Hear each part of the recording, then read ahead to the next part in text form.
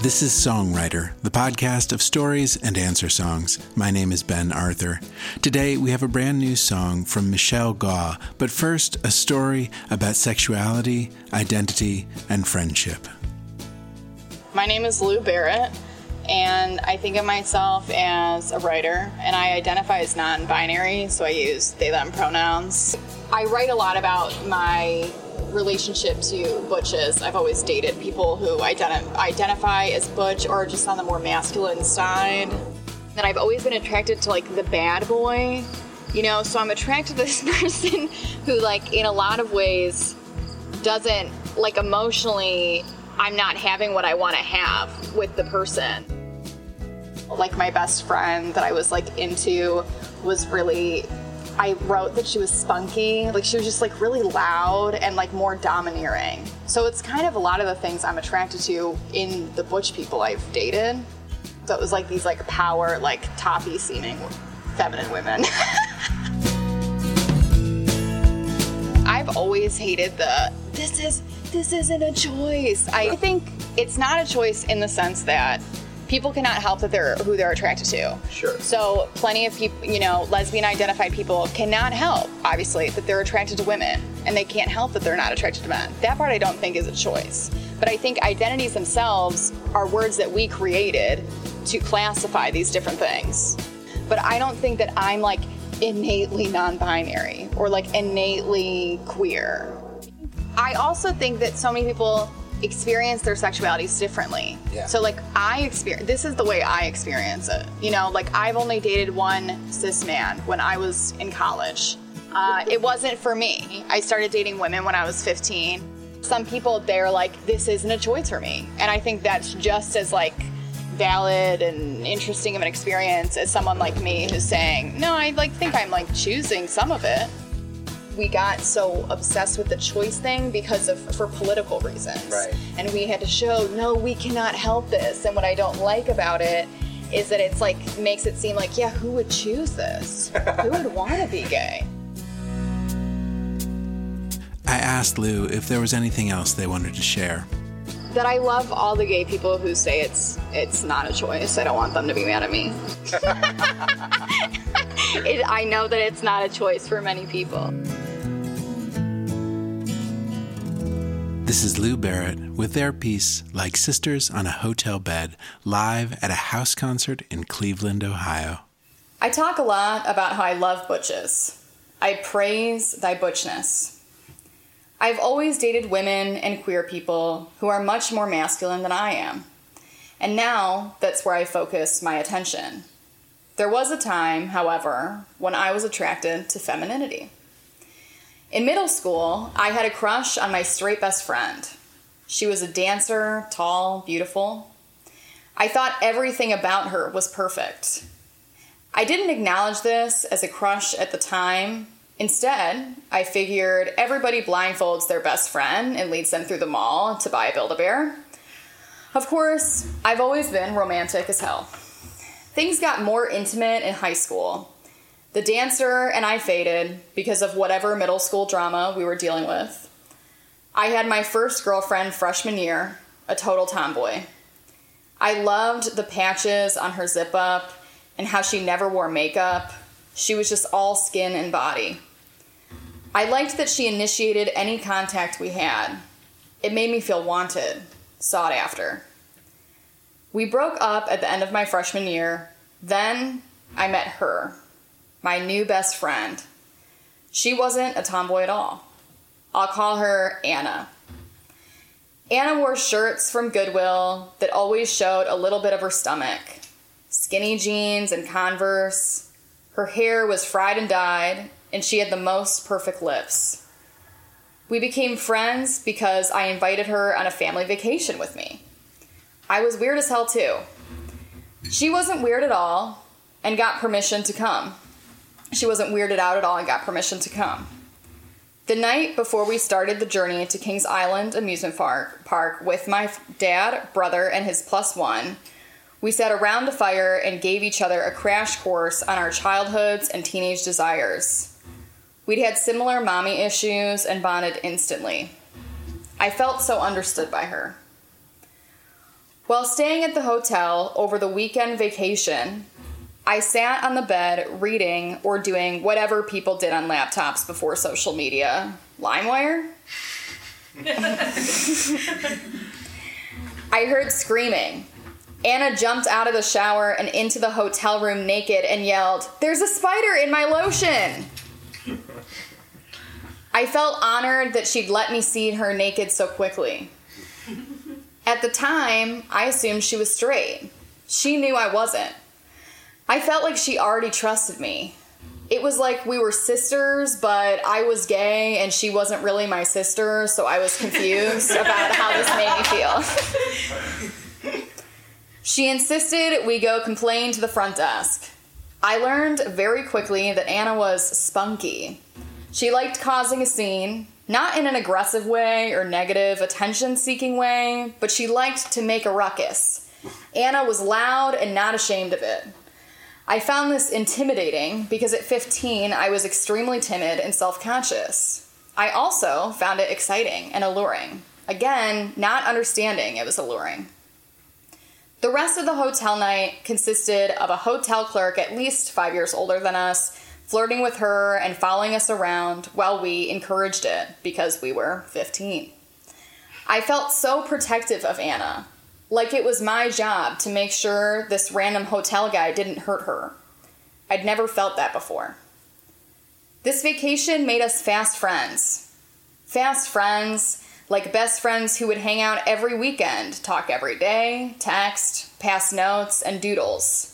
Anna made these really funny doodles of her and I. She'd take memories of the two of us and create little comic strips, exaggerating funny lines we'd said to each other. Early on, I understood that I had a crush on her. But I also knew she was the best friend I'd ever had, and I didn't want that to change because of me weirding her out or us trying to date and then breaking up or something. I knew she knew, or at least I assumed she did, because of how she was with me. I felt like her boyfriend. Her parents were strict, so my mom's house was a safe haven for her to come and relax. We could sneak out and smoke cigarettes, drink Mike's Hard Lemonades, and didn't have to turn the light out at a certain time because my mom had about no rules. I liked being able to provide for her, even if this was a 15-year-old's way of providing. We both continued to date other people because why wouldn't we? Even still, we'd have talks that felt romantic. Once, while painting a set for an upcoming play, she sat and texted while I did all the painting. She laughed and said, "This is what it'll be like when we're older and have a house. You'll just do everything while I relax." Anytime something like this would happen, I'd be like, "Ha ha ha," while inside I was exploding. I always felt like I wanted to be Anna's husband more than her girlfriend. I never liked her boyfriends. She dated girls too, and I didn't like them. Nobody was good enough for her. Anna hated my girlfriends too. "They treat you like shit," she'd say about every one of them, and she wasn't wrong. About a year into us being friends, I started dating someone who had a crush on Anna once. I had a crush on her too, so I was glad when I was chosen. She was a butch pothead. We'll call her Mo.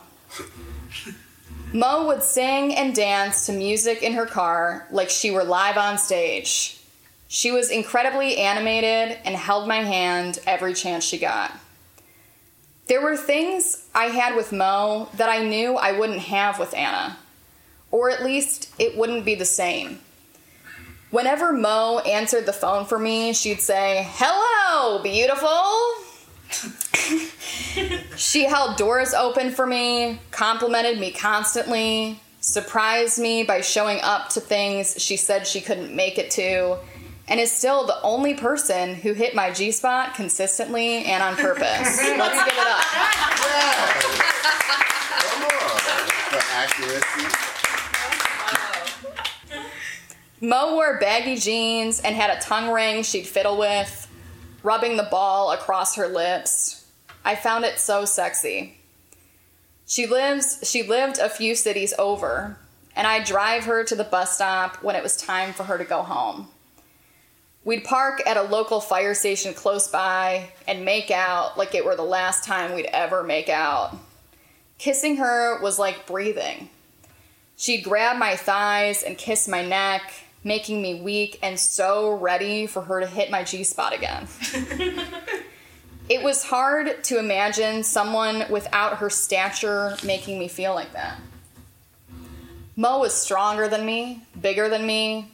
I loved feeling small on top of her. However, like most high school relationships, we had our issues. One night, Mo bailed on a plan we had. I had this bad habit of flipping out more than necessary because of all the times I didn't flip out on people whose behavior was much worse. Still working on this habit. She wanted to make it up to me and found a ride to my house. Anna and I were hanging out. Her girlfriend was coming over too. Somehow, Anna and I decided to take a shower together. It wasn't sexual. We wore bikinis or bras or underwear or something. Halfway through, I asked if I could go all the way naked. She was fine with it. After, Anna and I split a bottle of gas station sangria, and things got heavy fast. I'm not sure how it started, but I told her I was in love with her. She said she was in love with me too. Anna didn't want to ruin our friendship. I was the best friend she'd ever had. We were like family. I agreed, but said it was really hard having all these feelings for her. I told her about the Katy Perry song, Thinking of You, and how it always reminded me of her. My girlfriend got there first, noticing our matching wet hair. I told her confidently we showered together. I think Mo couldn't decide whether or not to be turned on or pissed, and just looked super confused. We made up, of course. Anna's girlfriend got there, and we all hung out. Halfway through the night, I put Katy Perry's Thinking of You on my stereo and locked eyes with Anna. I've always been dramatic as hell. This kind of thing went on for years until around our 18th birthdays. We never tried to date. I think even if we both wanted to, we would have had no idea how. I loved the idea of her, and I did really love her. But romantically, I was at a loss. With her, I felt like I'd have to play a role I wasn't used to. I had already come to love being seduced by makeupless faces, tomboys in dirty hoodies who told me I was beautiful and fucked me really hard. My attraction to masculinity only grows as I get older. With the right person, I can feel completely powerless to my desire for them. I can be strong in public but submit in private. We indulge in each other's bare skin and bodies. Anna and I remained close friends to this day. Her daughters know me as their aunt. She truly is the closest person I've had to a sister. And while we were so in love in high school, I'm glad things always remained platonic.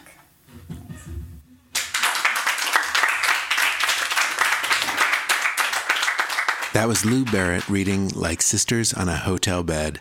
And now for the song written in response by Michelle Gaw. I spoke to Michelle on the back porch of her charming second-floor apartment in the leafy suburbs. Yeah, I'm gonna let me hear it.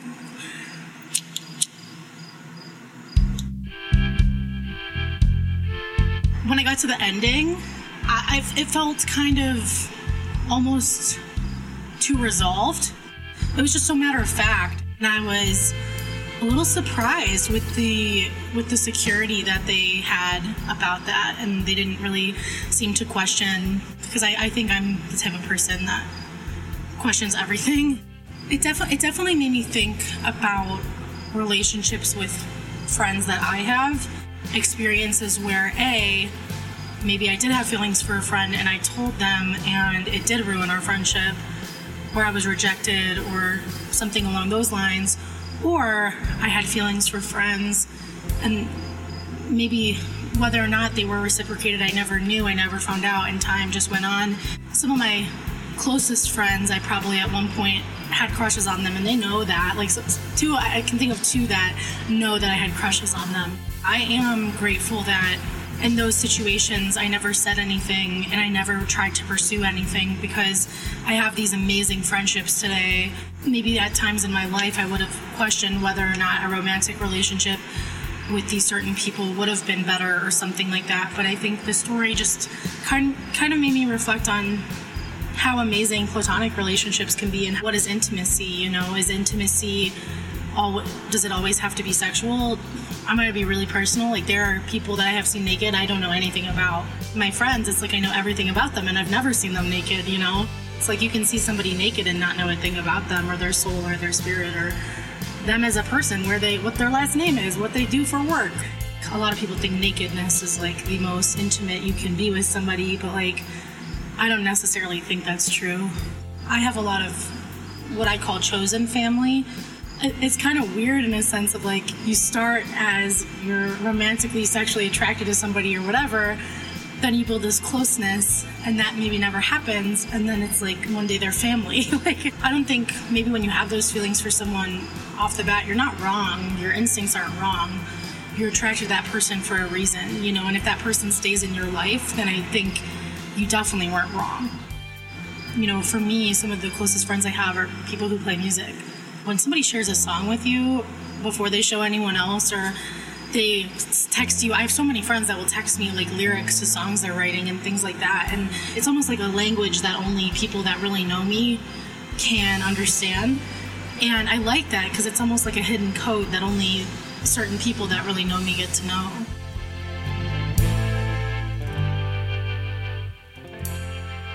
Here's Michelle Gaw with her song, What Makes a Friend, live in Cleveland, Ohio.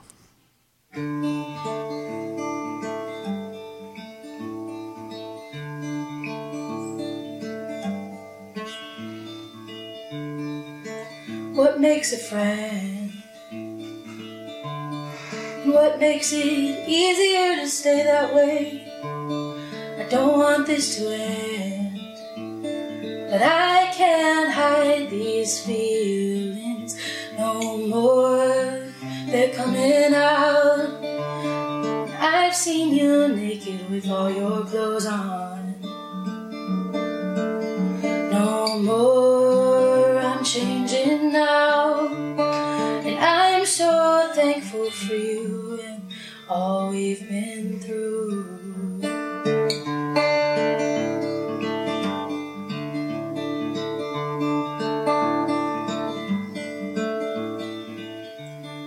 What makes you feel safe?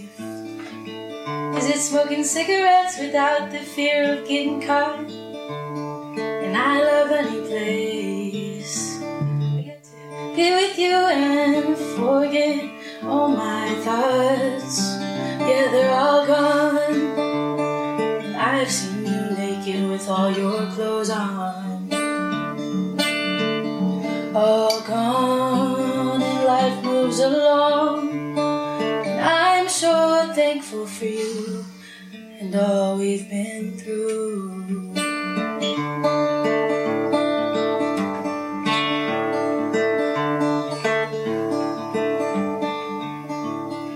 I'm so thankful for you and all we've been through.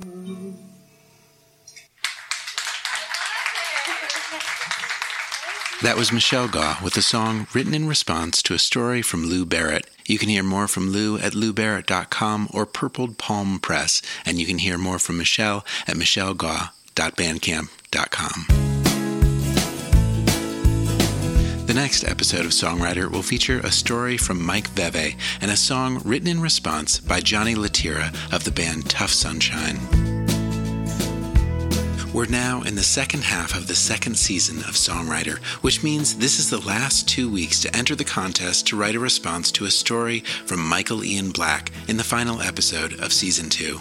All you have to do is write a song or a story or a poem in response to any story or song in any episode of Songwriter and tag me with it on social media or email me at benarthurmail@gmail.com. Songwriter is now a part of the American Songwriter Podcast Network, along with some great podcasts. Make sure to check out americansongwriter.com/podcast. And you can always get early access to the Songwriter Podcast at Paste. Just go to pastemagazine.com and search for Ben Arthur. And while you're there, check out the Paste Podcast or get it wherever you get yours. Last, thanks as always to Rob Reinhardt and Acoustic Cafe.